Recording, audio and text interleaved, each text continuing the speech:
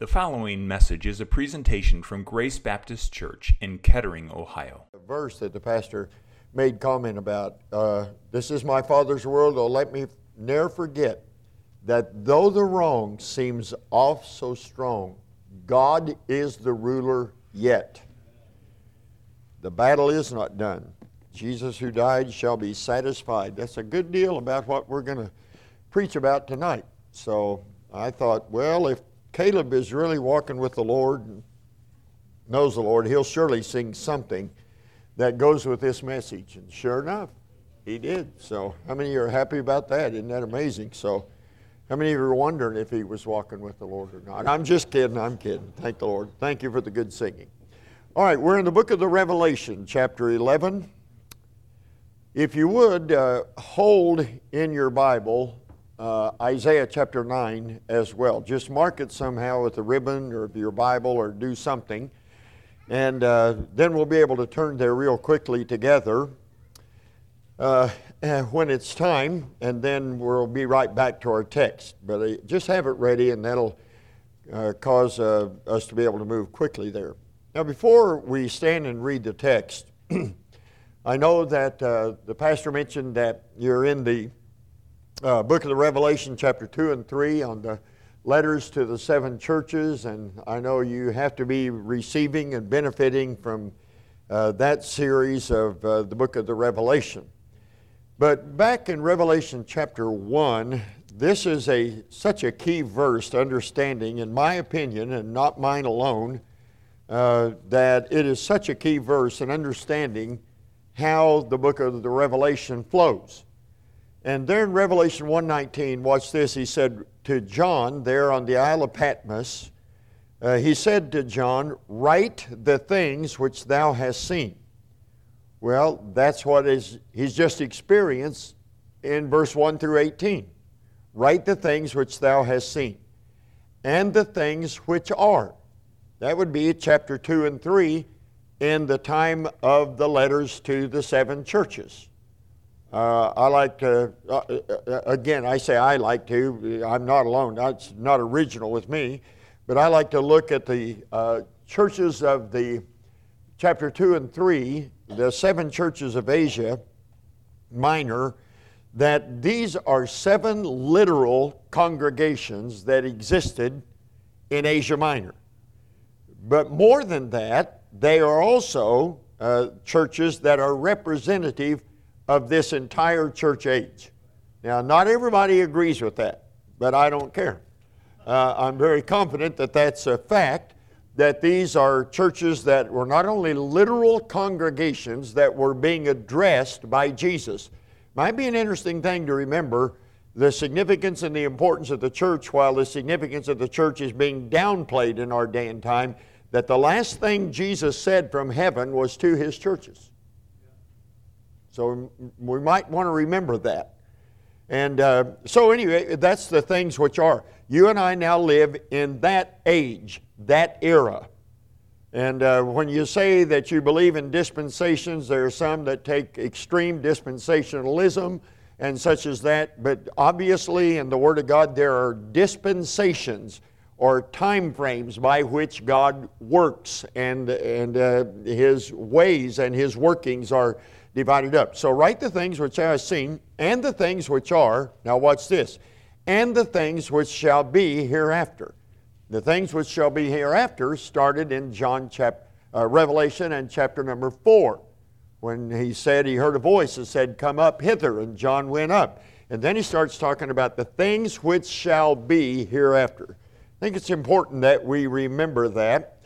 And as we come to verse number 15 in the Revelation and chapter 11. Now let's stand and read together. If you need to remain seated for health or physical reasons, that's just fine. Otherwise, we'll stand and honor the Word of God. Now don't forget we have those CDs back there. I'll be glad to talk to any of you about it. The Amen Quartet, the Heartland groups, they have 2 CDs that are there, and hope to be making more in the near future. All right, so we're in verse number 15. And the 7th angel sounded. If somebody says, that's a strange place to begin, well, just let's read the text, and then we're going to do some explanation on this. And the seventh angel sounded, and there were great voices in heaven saying, the kingdoms of this world are become the kingdoms of our Lord and of His Christ, and He shall reign forever and ever.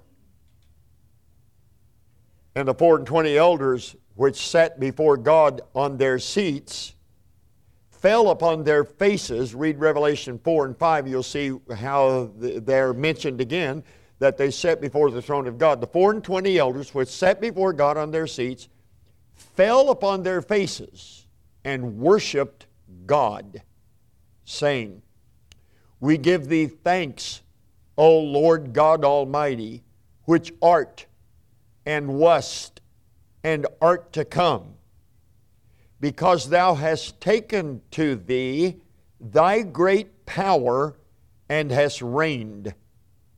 And the nations were angry, and Thy wrath is come, and the time of the dead, that they should be judged, and that Thou shouldest give reward unto Thy servants and to the saints and them that fear Thy name, small and great, and shouldest destroy them which destroy the earth. I think I want to call attention to the verse begins by, the nations were angry, and Thy wrath is come, and talks about the wrath that is coming, and then it ends by saying, and shouldest God should destroy them which destroy the earth. And the temple of God was opened in heaven, and there was seen in His temple the ark of His testament. And there were lightnings and voices and thunderings and an earthquake and great hail. Father, we pray Your blessings upon our time together in the Word. I want to ask You one more time, Lord, to help me. I want to communicate Thy Word in a manner that is clear and helpful to this assembly, to every individual life, and to the assembly corporately. I pray that You would give us hearing ears. May we not be distracted by things that can wait. And I pray that You would have our attention, that by Your Holy Spirit You would arrest our attention, and that Your people might take heart and be encouraged, exhorted. Anyone who is without Jesus, might they come under the conviction of their need of Jesus Christ and salvation.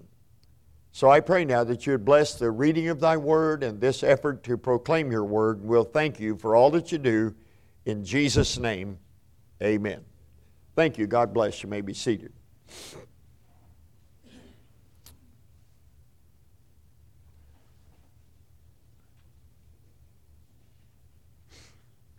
On Sunday, January the 10th, that would have been, let's see, I think I got this right, about 6 weeks ago. We went to church at Southwest Baptist Church on Sunday morning, and our pastor, Brother Gaddis, preached a powerful, powerful message on the impending peril of the family. The impending peril of the family. And that's all I'm going to say about it. If I start telling you I want to re-preach it, we don't have time for that. But it was just a wonderful message. So after church, we went to our house. Our son and his wife and their 4 girls came to the house. And we had our roast and carrots, potatoes, and gravy, and had a wonderful meal, good time together. And then afterwards, my wife and I and my son and his wife, we were talking about the message that morning, and how dynamic it was, and just powerful and convicting in every way. God used it in a wonderful way. And then the conversation went to the fact that we not only ought to be concerned about the impending peril, the threat to the family, but to our own nation. I mean, after all, isn't it true that if the nation is going to have the fabric that it's supposed to have, that it's important that the families be what they are supposed to be. And the demise of the family contributes largely in an incredible way to the demise of a country or a society. So we were talking about that. And in the process of time, we got to the discussion about some of the things that are taking place in our day and time, and how that the element of the left in our political scheme of things, how that they are pushing and pushing and pushing, promoting socialism. Now, as many of you know, socialism has a record in history of only failure. Only failure. There are no success stories for societies, nations that went to socialism. There are no. Well, yeah, but you can think about, there aren't any. They're 0 for. 0 for what? 0 for however many have tried socialism. There's no success story anywhere. And yet, it feels like that we're on a runaway train headed towards socialism in this country. I think anybody that would deny that has not been paying much attention to what has taken place over a long period of time, but how it's escalated here in recent months. It's just incredible. And I can't help but think, like many of you, I'm sure would think the same way, that if we continue on this path and the train arrives and this becomes a socialist country, then my kids are going to know nothing about the kind of America you and I were raised in at all. They'll know nothing about it at all. Well, you know, they might read about it in history, not here. I mean, we're not even getting accurate history in our public education and higher education the way it is. So, it's going to lead to the demise of America as we've known it. Now, I don't know about you, but that gives me a sick feeling in my stomach to think about the demise of America. And I haven't read the whole book, referenced it, but the classic work of Gibbons on the rise and fall of the Roman Empire. And the course that was followed, the course that was taken, so similar to what we have seen over the past century and a half in the United States of America. The rise and fall of the Roman Empire, or you could say the rise and the fall of any society. And to think about the rise and the fall of the United States of America. If you got red blood in you and you love the flag and the red, white, and blue, that's a sickening thought. In talking about that, my wife said, well, if America, as it has been, is no more, if the United States, as it has been, is no more, she said, who's going to save the world? My wife Sandra asked that. Who's going to save the world? Now, she wasn't trying to be cute, and she actually put it in just a very simple way, who's going to save the world? And many of you would connect the dots and you can see. What she is really asking is, who would it then be that would stop, let's say, Japanese imperialism? That was the major reason for our involvement in World War II, when they attacked Pearl Harbor and got the United States involved. Who would stop that? Who would stop or resist Russian communism and the spread of communism? Who would fight Islamic terrorism?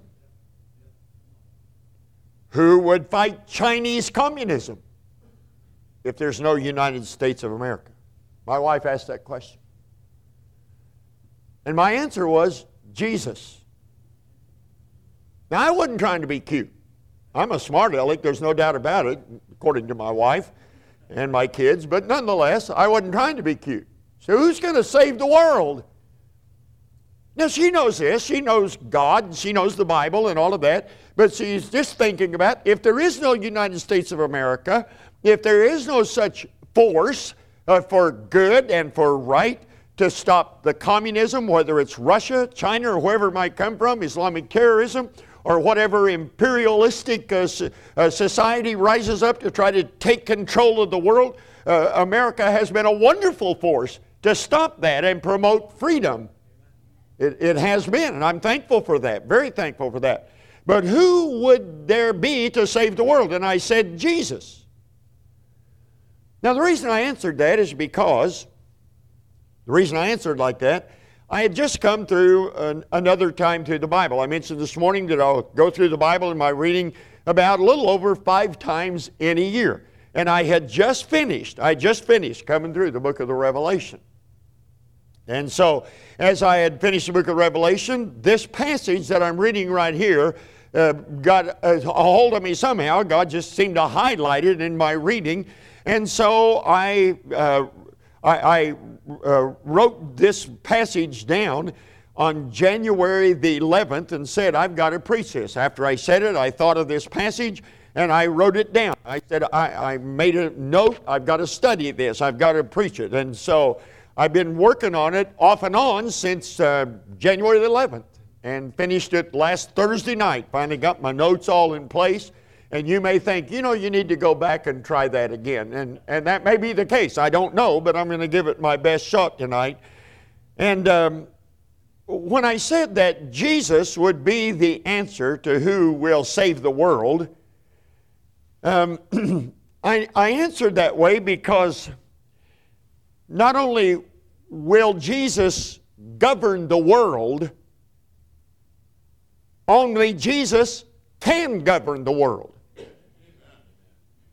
Now I'm going to run that by again. Somebody said, oh, no, come on now, we've had a lot of government. Remember I said a moment ago, and whether you agreed or not, I'm very confident so, that there has been no successful story of a socialistic society. A society that's gone into socialism. No successes. As a matter of fact, has there been a monarchy that over the long haul has succeeded? As a matter of fact, has there been a democracy that is assured of perpetuation? Or a republic? That's what I said. That the reality is only Jesus can govern the world, and not only can He govern the world, He will govern the world. That though the wrong seems off so strong, He is the ruler yet. And we have a passage here that talks about that very thing. One of the things I think we ought to remember is people get all caught up at the Christmas season and it kind of comes and goes. If you have Isaiah chapter number 9 there ready, look down here. I just want to remind you of this. It's not like I think you didn't know this before. I just want to remind you of it. Look down in Isaiah 9:6, a verse we all love. For unto us a child is born, unto us a son is given. Oh, isn't Christmas wonderful? Oh, I guess it's wonderful that Jesus was born. I'm not sure the season is really that pleasing. Well, I don't want to pour cold water on the service, but let's go on here. For unto us a child is born, and the government shall be upon His shoulder. What does that mean? Well, that means He's going to govern. The government shall be upon His shoulder. Watch this. And His name shall be called Wonderful, Counselor, Mighty God, the Everlasting Father, the Prince of Peace. I don't mean to whiz through that, but if I stop on that, my soul, we could be there a long time. And look at verse number 7. Of the increase of His government and peace, there shall be no end.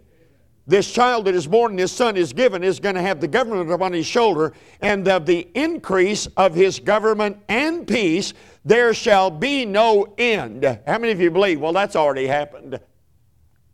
Well, nobody in their right mind thinks that's already happened. The history of humanity is, since the fall, has been written in blood. And wars and And man talks about peace and prepares for war. That's the way it's always been. And there will continue to be war. But of the increase of His government and peace, look at it again. This is the second time it's mentioned up in verse number, over in our text it said forever and ever. Now here it says, there shall be no end upon the throne of David and upon His kingdom, to order it and to establish it with judgment and with justice from henceforth even forever. Somebody said, how's that going to happen? Well, He answers that too. The zeal of the Lord of hosts will perform this. This is going to happen. God's going to see to it that Jesus will reign forever and ever. He, is everybody listening? Will govern. The government will be upon His shoulder, and of His government and peace there shall be no end. Hallelujah. That's a blessing. Now back to our text. Because this account gives us some insight into the transfer of power. So we heard that a lot here lately, didn't we? Now, Mr. Trump wasn't cooperating with Mr. Biden in the what? Transfer of power.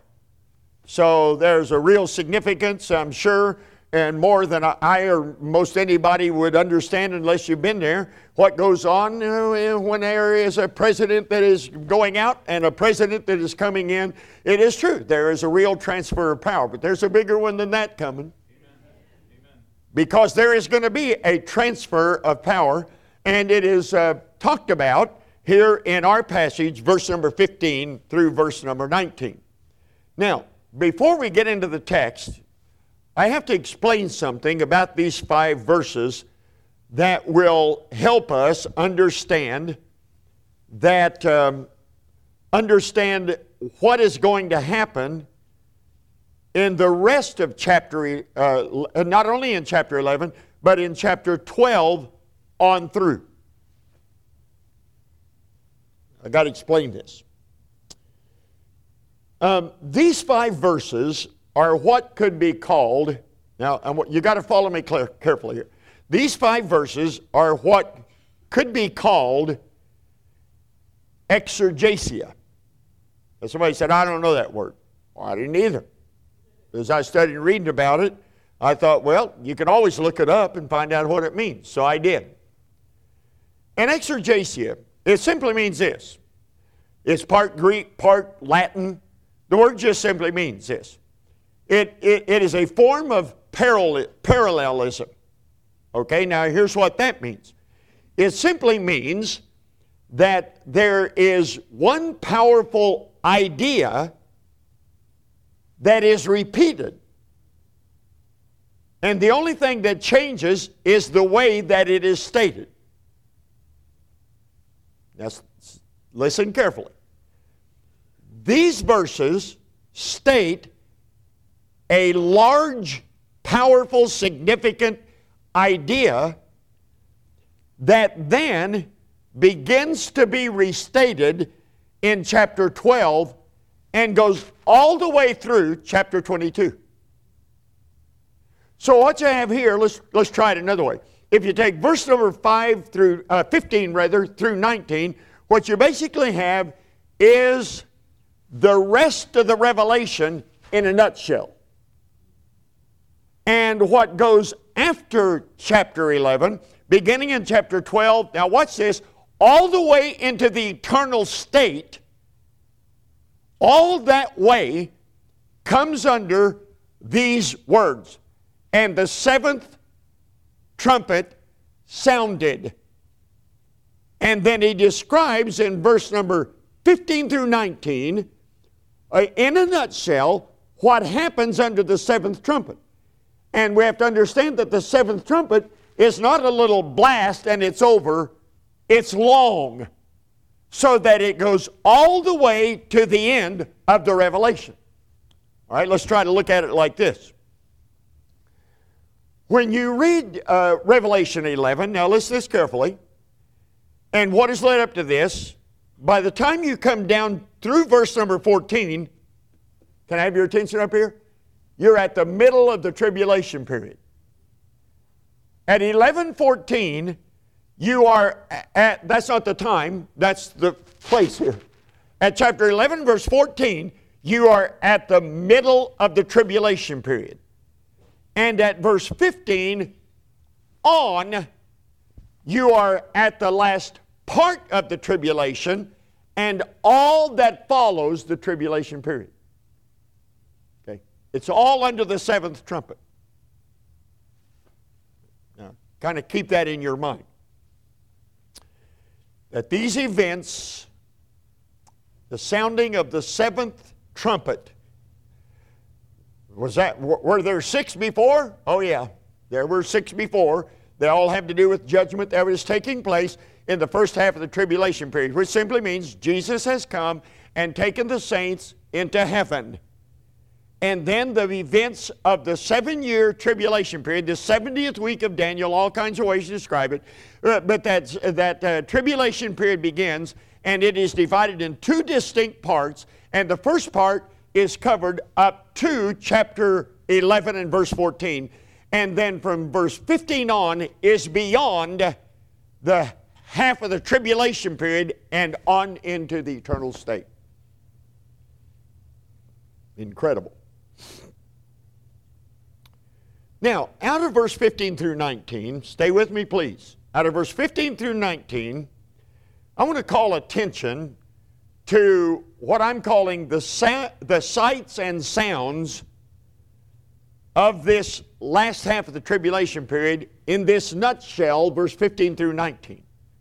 The sights and the sounds and the personages, the persons, the people involved in that part of the tribulation period. It's after Jesus comes. This isn't when Jesus comes in power and great glory. That's coming. But that's not what this is talking about. This is after Jesus has taken us out. The tribulation period has become the middle of the tribulation period. The Antichrist is exposed, and the temple of God is defiled, and the earth begins to experience this convulsion under the judgment of God. Yeah.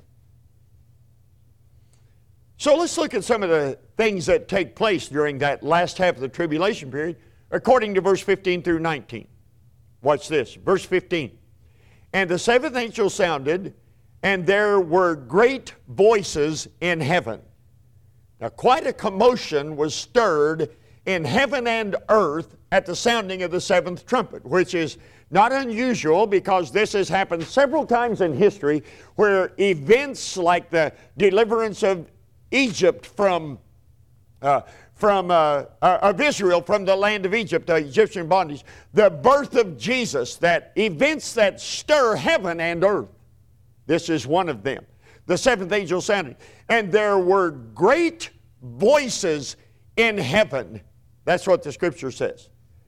And as you read through then, watch this. Oh man, I hope I haven't lost you. If you go chapter 12 on through chapter number 19, then you'll have covered the rest of the tribulation period all the way up to the time of Jesus coming in power and great glory to establish His kingdom in chapter 12 through chapter 19. And there are many times that the voices are heard. It says there were many voices in heaven. Well, as you read, that's in a nutshell. If you read chapter 12 through chapter number 19, you'll see many times that there are voices that are heard. For instance, there's the voice of many waters. What is that reference to? Many waters. Well, did you ever stand by Niagara Falls? If you've ever stood by Niagara Falls, then it's just a constant roar, and I mean, it's just an incredible sound. Or any big falls, it's just an incredible roar, an incredible sound. And so these many voices have to do with the multitudinous part of it. There are just many, millions, just many voices. There's the sound of many waters. And then there is the sound of a voice that is like thunder, like it was Mount Sinai. During the tribulation period, there'll be a voice that comes from heaven that is like thunder. Ohio, you know what tornadoes and thunderstorms and such as that are. You know what clashes of thunder? In Oklahoma, I mean, I don't know how many times I've been to where I could hear the lightning at the same time I saw it. That's closer than you want to be to lightning. Somebody say amen to that. And the sound of it is just incredible. And when that thunder comes, it's just mighty. It's just powerful. It's just incredible. It's almost undescribable. It was raining and I had gutters stopped up. And I said, I believe it's stopped raining now. I'm going to clean this out because more rain was coming. And I cleaned this gutter out, and I went to clean it out and just got on the ladder, and I had one of those cases where right over there, I saw it and heard it at the same time. Scared me out of my ever-loving mind. I thought, I don't care what kind of shape that gutter's in. I'm out of here, you know. I got in the house. And can you imagine when this time comes?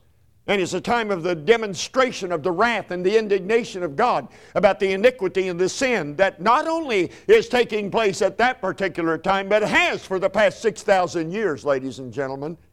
And this judgment from God is coming. The voice comes, and it's the sound of thunder, same as was Mount Sinai. There will also be harps, the voice of harps and harpers singing. That's going to be during this tribulation time. That's described in verse 15 through 19, elaborated on in more detail, chapter 12 on.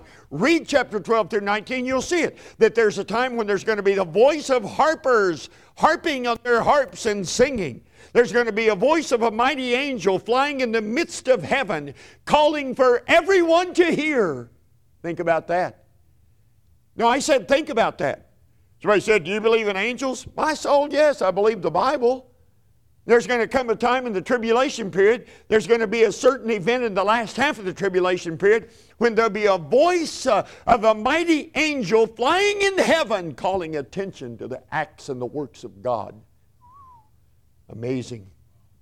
There's going to be the voice of angels announcing the fall of Babylon. You've surely read it in 17 and 18.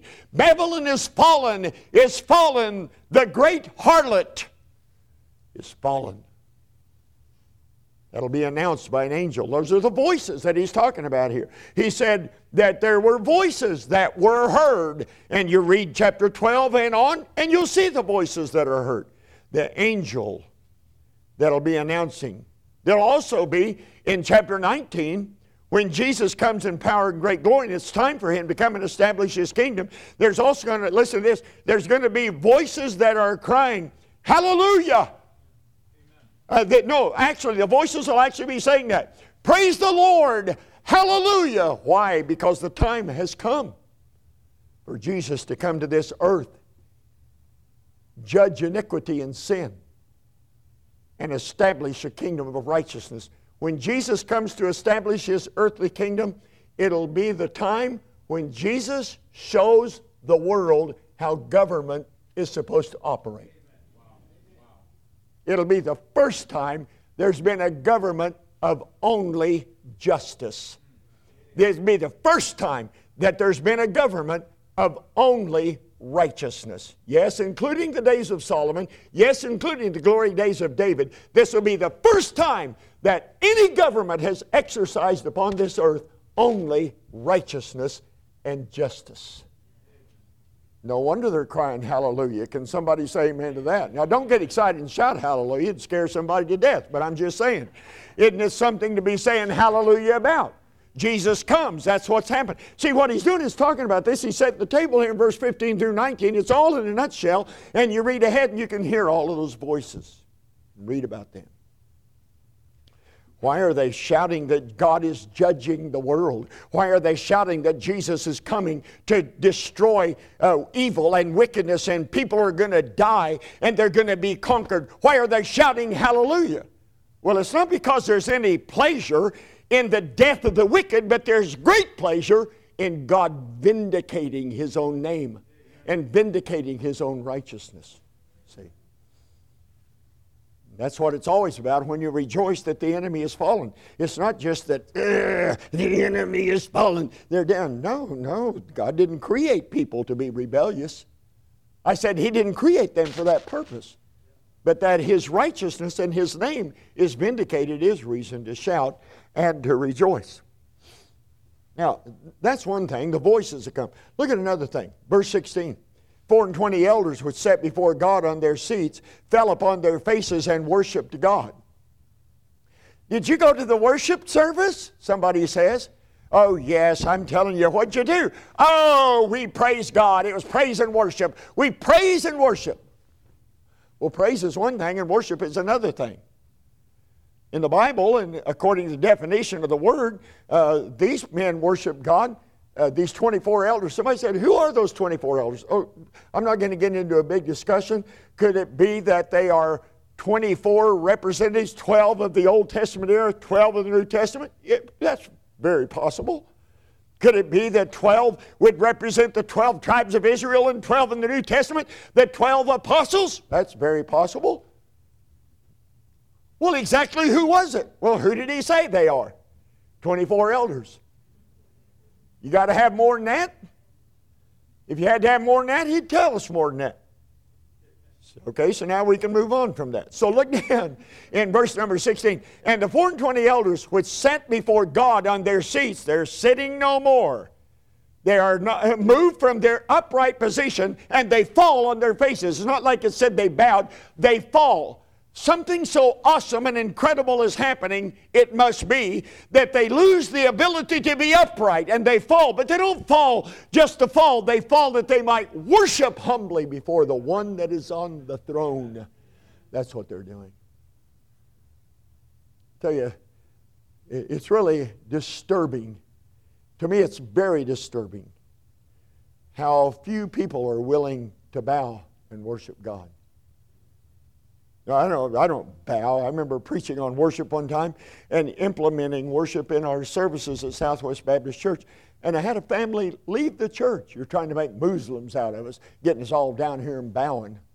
What? What kind of nonsense is that? That's what the word means. It means to come low. It means to get low. It means to prostrate oneself, to show honor, and to worship. Does everybody listen to this? It has to do with our worship of God. It's really a sad thing. How many Christians right now, God can speak to them during a church service, give the invitation, nobody bows about nothing. If we brought an unbeliever into a church service and said, this has been our worship service, and we put them up in the balcony of Southwest Baptist Church and put plexiglass up there, and the people down here didn't see the people up there, and the people up there could see what's going on down there. And when the service is over, if you had hundreds of people out there and the service is over, and we interview the people that didn't understand anything about what was going on, and we give them the definition of the word worship, and they say, this people just had the worship service. Did you see them worship? Well, I saw 3 or 4 at the end of the service that looked like they were. According to this, they got down low. They bowed themselves. Oh, I do it in my heart. I'm not going to do it physically. You got a pride problem. Now, if you're getting as old as some of us and you can't get down and get back up, that might be another story, but there's still a way to humble ourselves and to bow before the Lord. And if you can bow and get up, I wonder what's wrong with bowing to talk to God. It's what worship is. It's coming low before Him. It's prostrating oneself. It is coming low before God. He said, I dwell in the high and holy place. Remember at the end of the service this morning? And with him also that is of a broken spirit and a contrite heart. There's no pride in heaven. I said there's no pride in heaven. These are 24 elders. These are, hey, can I have your attention? These are fairly significant people. They are fairly significant people. And they fell before the Lord to worship. And you won't? On what grounds? I don't want to do that. I'm not doing that so it might be seen of man. If you're serious about God, then what men think about it is the absolute least of your worries. I said if we're serious about God, what men think about it is the absolute least of our concerns. I said if we're serious about God, it's the absolute last thing on our mind what anybody else is thinking about it. Now, if you're not serious about God and it's all about the opinion of people, then I can see that. Are you in verse 16? They've done this before. They did it in chapter 4. They did it in chapter 5. Fell down. These 24 elders, they fell down and worshiped God. It's not the same event. They did it under one condition in chapter 4. They did another condition in chapter 5. They did another condition in chapter 11. The 24 elders which sat before God on their seats fell upon their faces and worshiped God. Look at verse 19. And this is the vision that John saw. This is what God showed John concerning the future. That's all played out in this vision from chapter 12 through chapter 19 and on, even into the eternal state. Look in verse 19. And here's what John saw. And the temple of God was opened in heaven. And there was seen in his temple the ark of the testament. Whoa. Is there a temple in heaven? Let's see here. Yeah, there sure is.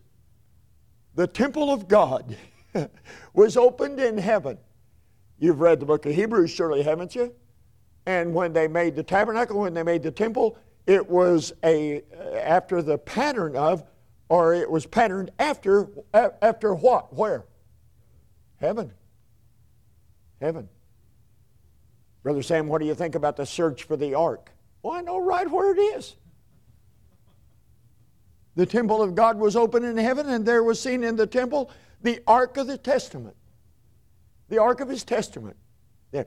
How could the ark get it to heaven? How many of you believe when Jesus comes, he's going to get us to heaven? Then what is the big problem you see with him somehow getting the ark to heaven? Okay, we got to move on, because I tend to get real sarcastic about this kind of stuff, and I don't mean to do that, but I'm just saying, this is what's taking place. Look in verse 19. And there were lightnings, and voices, and thunderings, and an earthquake, and great hail. Somebody said, I've read about that before somewhere. It was at Mount Sinai, when God appeared to them in Exodus in chapter 19, when God came, and he came with thunderings, and he came with lightning, and he came with the voice of God from heaven, and he came with a great quaking and a great shaking, and he said there's going to be great hail. I'm just telling you that during that tribulation period, a reality upon this earth will be that God is going to deal in judgment, and there will be awful fear, so that if you read this account all the way into chapter it's escaped me right now. It's when the great kings of the earth and the great men and the noble men and the very well-known men, the rich men, the powerful men, they are all fearful before God, and they pray for the rocks and the mountains to fall on them rather than face the judgment of God. Now, that's what's going to happen.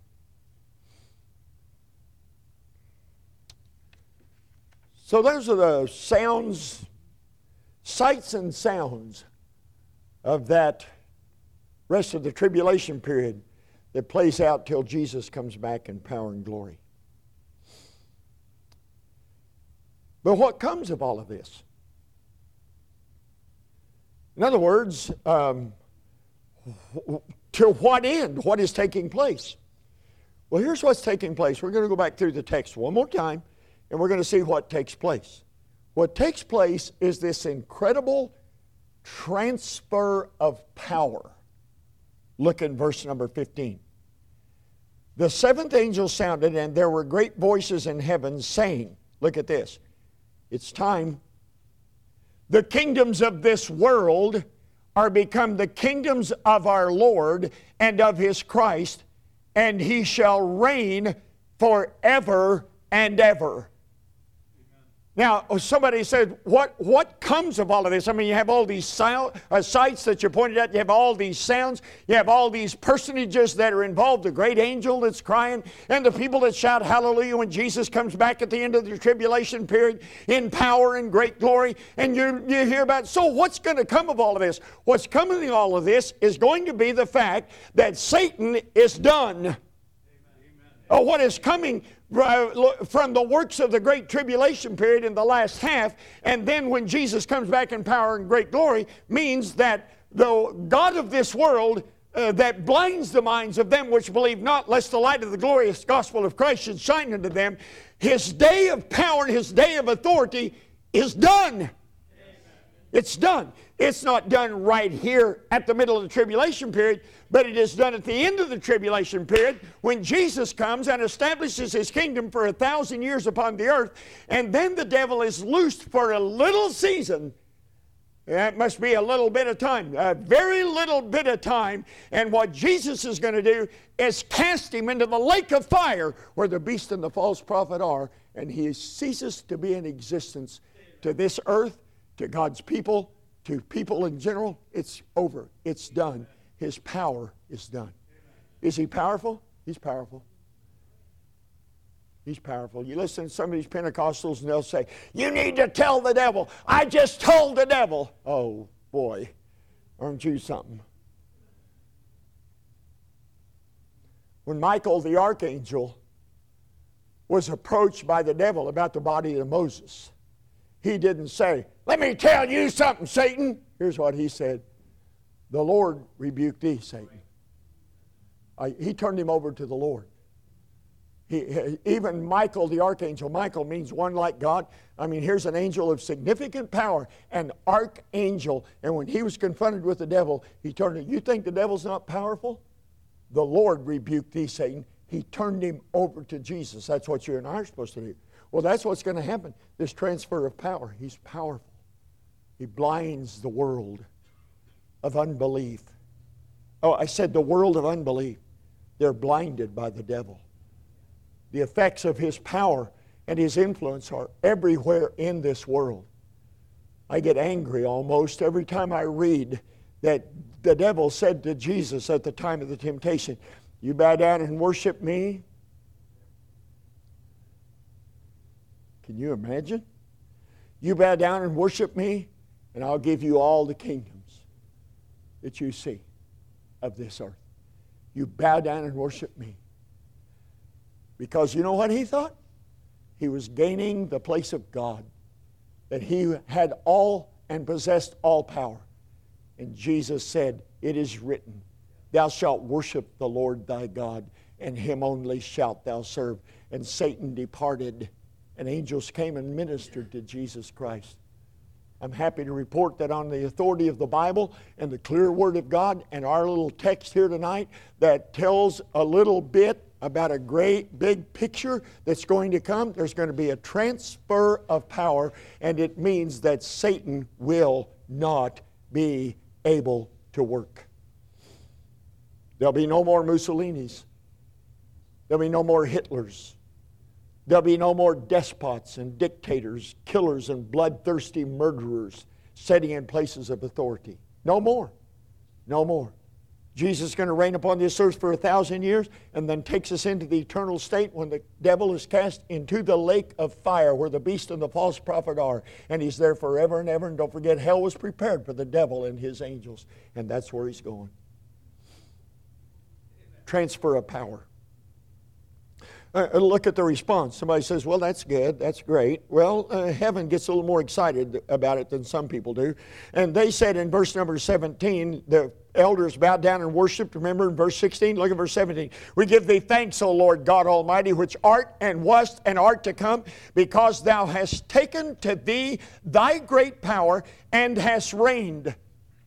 Listen, remember this morning we were talking about when Jesus walked upon this earth, there were those that thought he ought to sit upon the throne of David, restore Israel back to prominence in the world again. And they knew that he was the Messiah. They knew that he was the anointed one. They knew that he was the Son of God. And they couldn't understand what he's talking about dying for, because he's supposed to take the throne of David and reign. And he's supposed to reestablish Israel as a dominant or prominent country in the countries of the world. He's supposed to do that. And Jesus said he's going to die. But hold on just a second. When he comes this time, he is not coming to die. When he comes the next time, he's not coming as the meek and lowly lamb. When he comes the next time, he's coming as the Lion of the tribe of Judah. And he is going to reign.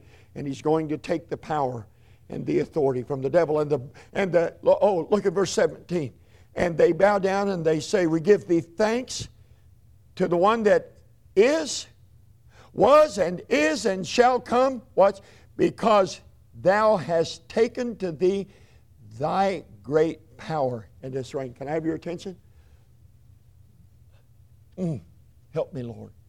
The power has always belonged to Jesus. I said the authority, power has always belonged to Jesus. Well, then why hasn't He reigned? Isn't He? It doesn't look like the world like He's reigning to me. Well, that's not the most important thing right now. He will when it's time. But isn't He reigning on the throne of your heart? My kingdom is not of this world. Now Jesus said, my kingdom is not of this world. I'm not going to do what leaders and kings and people expect the Messiah to do. When I come and rule and reign, it is not authority that is coming like the world has known. And when Jesus comes to reign in power and great glory, look at this, the elders are excited because He has taken to Himself thy great power and has reigned. They see that it's coming, that Jesus will reign upon this earth. This is a vision of the future and what's going to take place. And the elders could see Jesus will reign upon this earth. Satan, his work is about done. The elders are ecstatic about it. The government will be upon his shoulders. Now look at verse 18. And the nations were angry, and thy wrath is come. Can I have your attention a little bit? Hopefully. You know, the nations of this earth hate God. That's just an outlandish statement by another Baptist preacher. The nations of the world hate God. I'm not giving my opinion. Why don't you do this? You can find Psalms easy. Anybody can. Look at Psalm 2. Let's look there. I didn't mark it and have it ready to turn there, but we can do that. Look at Psalms 2. Look at this. This is a prophetic psalm as well as what's going on in the time of the psalmist. Look at this in Psalm 2. Why do the heathen rage and the people imagine a vain thing? The kings of the earth, here's what God said, the kings of the earth set themselves, and the rulers take counsel together against the Lord and against His anointed, saying, let us break their bands asunder and cast away their cords from us. We don't want the authority of God. We don't want the control of God. He that sitteth in the heavens shall laugh. The Lord shall have them in derision. Then shall He speak unto them in His wrath. Now, when is He going to do that? We're reading about it in Revelation 11. Somebody say amen. I'm talking about, we're reading about it in Revelation 11, what is stated here in the Psalms of the attitude of the nations and the kings of the world. Somebody said, well, you can't say they hate God. Then why are we not free to preach the gospel in so many nations? Why is it that there is such rejection of the truth in so many nations? Why is it that in our own country you can feel it, you can feel it, you can feel it, and you can see it? Let's cast asunder His bonds. Let's cast asunder His authority. We don't want God telling us what to do. That's been public education for years and years and years. That's affected the pulpits of the United States of America, where there is no desire for the authority of God. And it says here in the book of the Revelation that the kingdoms, the nations were angry for God's wrath has come. They hate God. Hate His authority, hate His power. Look at the end of verse 18. Here's why. Because He's going to destroy them which destroy the earth.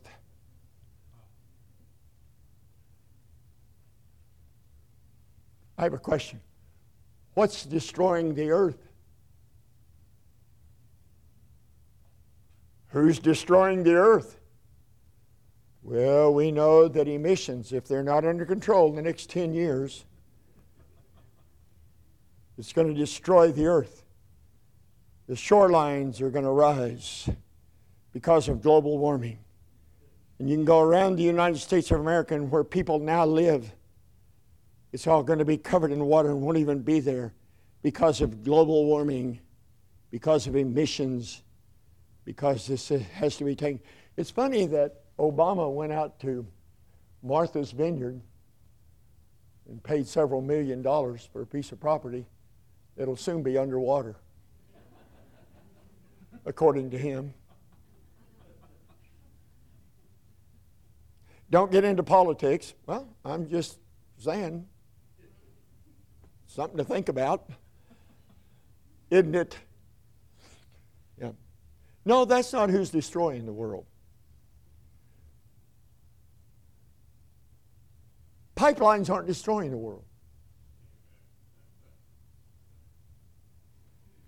There's no evidence that nuclear power destroys the world.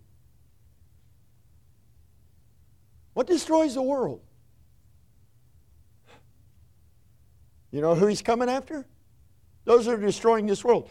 You know what destroys a country? You know what destroys a world? Perversion. Read Romans 1. I said just read Romans 1. I said if you haven't read Romans 1 lately, you ought to read Romans 1. And what does God do when there is such perversion? What does God do when men are more involved and more committed to the creation than they are the Creator? And if you look at the green-minded people and the tree huggers, as they are often called in derision, and you look at the people that are intent on saving the planet, I just read in the Psalms that the earth is stable. It ain't going anywhere till God takes it somewhere. And when God takes it somewhere in the way of destruction, it won't be over this process of what man is doing to destroy the planet. What man is doing to destroy the planet is thumb their nose at God. And so read Romans 1, men with men and women with women doing that which is unseemly. And God gives them over to a reprobate mind. You know what it means to have a reprobate mind? There's no ability to think. There's no ability to reason. There is nothing moral. There's no moral power there to reason. I've looked at our nation for the last number of years and I've thought, where's the ability of people to think? Where's the ability of our leaders to even reason? What is taking place here? What happens when God gives a nation over to a reprobate mind? They don't have any ability to think and to reason and to come to righteous conclusions. Therefore, we have a party that's in power in the United States of America right now whose platform is basically everything that is contrary to God. In education, in moral issues and standards, to have a president that would exercise his powers to allow males to enter a sport competition with females because they think they're females. So therefore, it would just not be right. They would be victimized if they didn't get to do what they want. Somebody help me here. What is taking place? Well, there's no reason. There's no ability to reason. And you know who's destroying the world? That kind of thought. Same-sex marriage. Sex change operations. Oh, but you don't understand all the psychological deals. Now look, friend, if you're in fact a Christian, you need to get your ideas from the Bible, not from some talk show somewhere. Don't you listen to Oprah and start coming to any conclusions about this or any of the other nutheads that are out there. I'm just telling you, you better get your ideas from what's right and what's wrong from the Word of the living God. Because He doesn't skirt these issues. They are addressed very, very clearly. And that's ruining the world when people thumb their nose at the moral standard of God. You got a little microcosm. What brought down Sodom and Gomorrah? What was it? Well, number one, their number one offense was they crowded God out of the picture. They were interested in enterprise, industry. They were interested in plenty. They were interested in abundance. They were interested in themselves. And God, because they worshiped and served the creation more than the Creator, turned them over to a reprobate mind. And when He did, what happened then? Then they became a city of what we know as Sodomites.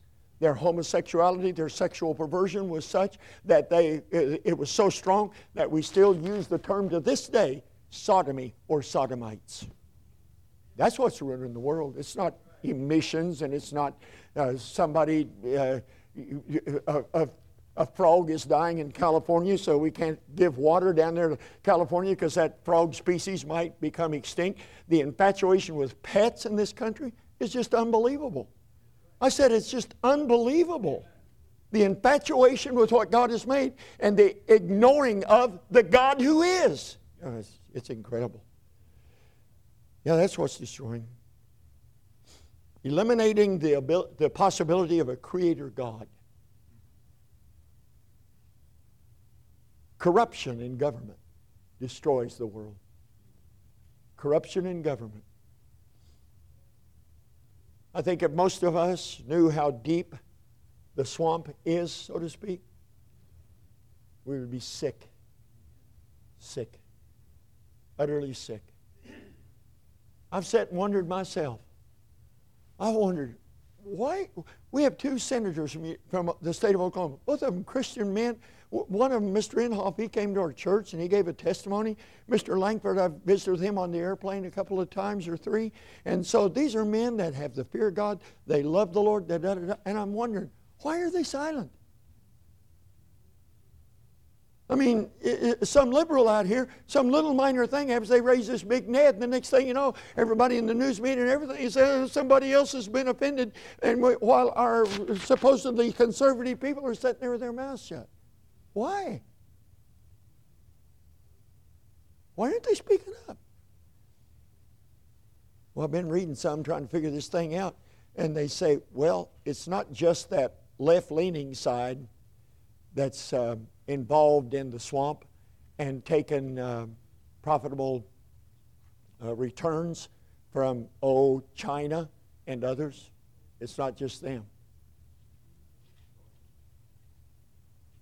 It's, what do they call it? Systemic in our nation's capital. Why don't they investigate this? How could they come to that conclusion? How could this be? Corruption. Corruption in government. Read the prophets. I challenge you.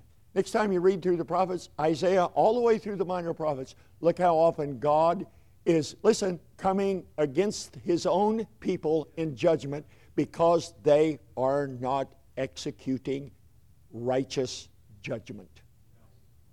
Corruption. Corruption. It's everywhere. Yep. Rigged elections destroy the world. He's going to destroy them that destroy the world. That's what the book says. That kind of corruption does. The shedding of innocent blood. I said the shedding of innocent blood. Are we horrified by the number of murders? I read about Chicago and places like that, but I live in Oklahoma City. Went through a stretch right there in Oklahoma City. I lived 3 blocks from the church. Went through a stretch where in a 3-month period, there were 6 people killed next door to our house in a drug deal. 6 people dead. Our next door neighbors. 6 people dead, gang-related. American Indians versus Hispanic gangs. And the American Indian guy got out of prison. He comes to Oklahoma City to get back where he's got the rank in the American Indian gang. He's got to go take out this Hispanic drug dealer. This Hispanic drug dealer has taken over a rent house, though he's not renting it, next door to where my wife and I live. And while we are sleeping 50 feet away, he's killed, and 3 women are killed, and 2 of them were pregnant. Got them for 6, appropriately, for 6 murders. Right next door. Well, right down the street, a druggist got robbed again, and he said, I'm not going to put up with this anymore. And he shot a kid that was 16 years old, went out and chased another one down the street and shot and missed and went back in. And he said the kid moved, and they have the film of him putting 5 more plugs in that kid laying on the ground right there. Right around the corner is Jimmy's Cafe, and right there, Jimmy's Cafe, right here in this same time period, Oklahoma City, Oklahoma. We're not talking about L.A. and New York City. We're talking about Oklahoma, heartland of America, right where my wife and I live in that neighborhood, right there. And around at Jimmy's, they come in, and they take the cook out at 6 o'clock in the morning when the restaurant opens, put a bag over his head, and take a shotgun and blow his head off right there. That one, the people next door to us, down at the drugstore, bang, bang, bang, bang, right there in our neighborhood, 4 blocks from the church. Right here in the United States of America. And we're not talking about Chicago now, New York City, and Los Angeles, and Miami. We're talking about the heartland of America. Sad, isn't it? The shedding of innocent blood. In the next 15 days, more babies will be murdered than will die of the coronavirus in a year. That's what gets me about all the hypocrisy of let's save lives. Now we're saving lives. Distance, distance, wear those masks, wear those masks. Those of you that have masks on, I'm not being ugly to you, I'm not criticizing you. I'm just saying there are those that are imposing powers upon us with an agenda other than your health and other than our safety. And if they really cared, then why aren't they doing something about the drunk drivers that are killing people all over the United States of America? If somebody stood up and cried out against liquor, what do you think they would say? Where did you come from? You can't outlaw liquor. What kind of an idiot are you? I mean, that is absolutely crazy. And yet a drunk driver can drive right down the street in Moore, Oklahoma, drunk as he can be, hit 5, 6, 7 teenagers running in with their track workout along the side of the road, jumps the curb doing 60 miles an hour in his pickup truck and kills 3 of them on the spot, and another one died later. Drunk. 3 o'clock in the afternoon. Drunk. We care about your lives. Liars, hypocrites, babies are being slaughtered, innocent blood is being shed. If you can read your Bible on the 3rd grade level, you'll see that when innocent blood is being shed, the blood that goes into the ground is crying out to the Lord. You got to understand the metaphor there. God is mindful of everything that is taking place here in the way of violence and the shedding of innocent blood, and nothing done about it. It's amazing to me when people go into the White House that we can all of a sudden have the ability to find out who they are and bring them to justice. When people kill people and burn buildings and exercise that kind of violence, we can't seem to find them. Kind of weird, isn't it? That kind of corruption destroys the world. God's going to destroy them that destroy the world. Think about that. Look in verse 18. I'm about done. Under the 7th trumpet, look at verse 18. The nations were angry, and thy wrath is come, and the time of the dead that they should be judged, and that thou shouldest give reward unto thy servants. What's going to happen under that 7th trumpet? Well, all the things we've talked about and more, but also it's going to be a time of judgment. The great white throne will be under that judgment. I don't care if you're here tonight and you don't know you're saved or you know you're not, or if you're listening by live stream.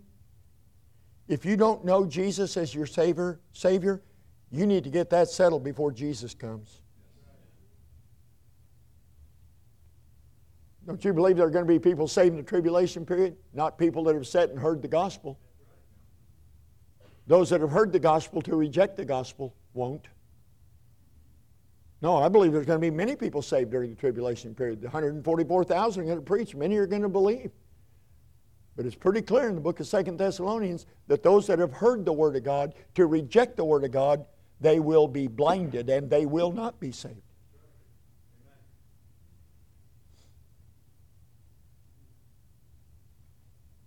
And when that 7th trumpet sounds, you're going to be somewhere. When that 7th trumpet sounds, I'm going to be somewhere. I'll either be, if I'm not saved, I'll be dead and in hell, or I'll be here on this earth and I'll go through the tribulation period. And then go to hell. So will you. Unless you're saved. So if you're saved, what about when the 7th trumpet sounds? Well, I'm looking to see if there are degrees of joy and rejoicing. Because if you're not excited about the things of God here, I'm wondering how much you'll be able to shout it out. When you didn't want Jesus' authority in your life as a believer here, I wonder why you'll be so excited about Jesus' authority there. The only thing I can figure is the rapture's taken place and He's given us a new body and we're been through the judgment seat of Christ. Everything's taken care of. But you're going to be somewhere.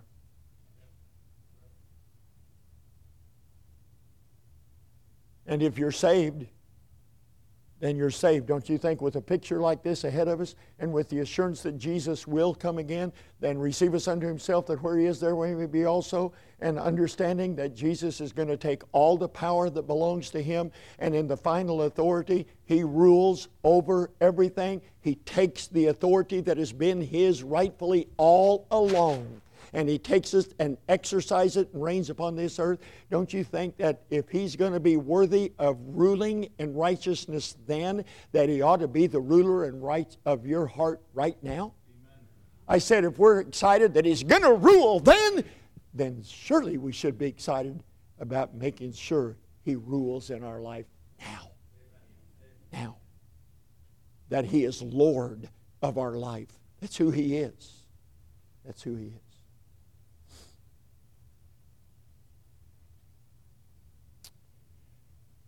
If Christ is going to govern, and you know him, he should be governing you right now. If you're not saved, you don't know Jesus as your Savior, how can you look at this? How can you look at this and not at least consider, is it a foolish thing to say no to the matter of salvation? Or what? It is. It's very foolish. God, I pray that you'd work in the hearts of your people. Yes. Possible. It's entirely possible. I'm not passing the judgment saying it's so, but it's entirely possible in this room. There are some that are saved. They truly became your child. You are their father. But they are resisting your authority in their life. Well, if they resist your authority in their life now, no wonder your absolute reign and righteousness in the future is not an exciting thing to them. They haven't tasted of what it's like for you to have control and for you to sit on the throne of the heart and to reign. Your son said that for this time my kingdom is within you. I want to run the lives of my people. I am Lord. I want to be the Lord of every life. If there are some that are in this room that know I'm playing the Christian life, I'm playing games with this matter of being Christian, I'm putting limits on how God can use me or what I will do or will not do for his sake, I'm putting limits on that. I pretty much want to run things the way I want it to be. Oh God, how does that make any sense when we understand the position that Jesus holds and how dependent we are upon your lordship to live a meaningful life? Oh God, work in the lives of your people. If there are saved people in this room that have a need of revival, I pray there'd be a reviving again. I pray there'd be a willing to humble oneself before you and say, oh God, take control of my life. Oh Lord, you are Lord. It's not that you're going to be Lord. You are Lord. And you're supposed to be the Lord of my life right now. And I've been pretty much doing my own thing. My attitude is the way I think it's okay. I don't care what anybody else says. I don't care what God... And on with this haughty attitude. Oh Spirit of God, would you work in the lives of your people? May we be people that are willing to humble ourselves. Those 24 elders, very significant individuals to be sure, when they saw what was taking place and they saw your authority, they fell at your feet. Can't we by faith see who you are? And that haughtiness and that head back and that unwillingness to be humble before you. Oh God, who do we think we are? I pray that your Holy Spirit would work. May we see and rejoice with those that did rejoice about your authority and about your rule. I pray that your Holy Spirit would be at work. For any that are not saved, oh God, may your Holy Ghost convince them of their need to humble their heart and trust the work that Jesus did at Calvary. And the fact that he was raised from the dead. He conquered sin. He conquered the penalty of sin, which is death. And he's able to give and save to the uttermost them that come to God by him. I pray, God, for the salvation of any who are under this voice that are without Christ, that they'd be saved. accomplish your will and purpose for Jesus' sake. Amen. Let's stand together, shall we? We're going to have a time of invitation. I'm not going to preach again. I'm not going to beg and plead anybody to do anything. If the Spirit of God's dealt with your heart and you know Jesus should have more control of my life than He has right now, allowing who He is and who I am, He should have more control of my life than He has right now. I've rejected this, I've rejected that, kind of making my own way.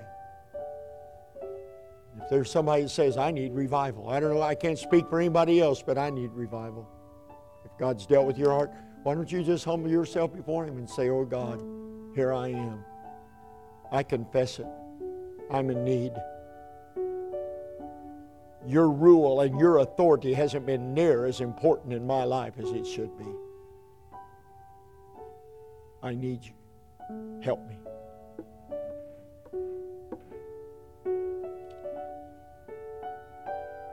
God's spoken to your heart.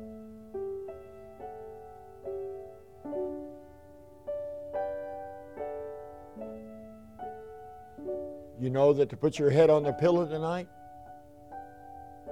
with a clear conscience, you should answer God according to how He's spoken to your heart. If that's the case, why don't you do something about it? Why don't you respond to Him? I can do that standing right here. Okay, that's between you and God. I just tell you this. When the 24 elders saw what was going on, they couldn't stay on their feet. They couldn't sit in those chairs in an upright position. They fell, greatly humbled. If we embrace that by faith, what's keeping us from humbling ourselves before the Lord? Help us, Lord. Help us. He dwells in the high and holy place, and with Him also that is of a humble spirit, a humble and contrite heart. I'll revive the heart of the contrite ones. I'll revive the spirit of the humble. That's what He said. That's what He'll do. Thank you for listening today. For more information about Grace Baptist Church, please visit our website at gracebaptistofkettering.org. And remember, you are always welcome at Grace Baptist Church.